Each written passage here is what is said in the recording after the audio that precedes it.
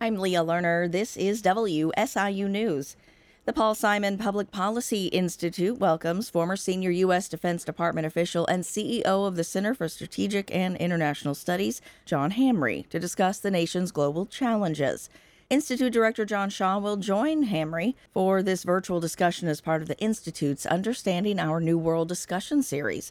Hamre worked as the Undersecretary of Defense during both of President Clinton's administrations. Registration is free and required.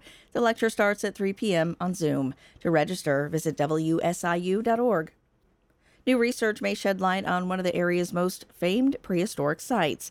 St. Louis Public Radio's Will Bauer has more on the latest Cahokia Mounds mapping effort. St. Louis University and the National Geospatial Intelligence Agency are teaming up to make the authoritative map of the Native American site.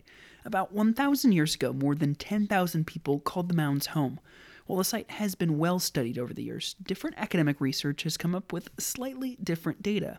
You may wonder why NGA, a division of the Department of Defense, is involved in the research.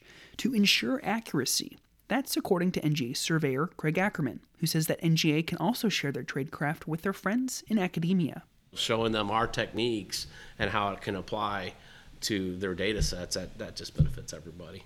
To gather the data, the researchers are flying drones equipped with light detection and ranging technology. The final product will be a 3D map. I'm Will Bauer. U.S. Senator Dick Durbin says the Senate did the right thing by passing additional aid for Ukraine. The $95 billion package also includes funds for Israel and Taiwan. It faces an uncertain future in the House. Now the Speaker of the House has said that the Republicans there won't allow a vote on the issue.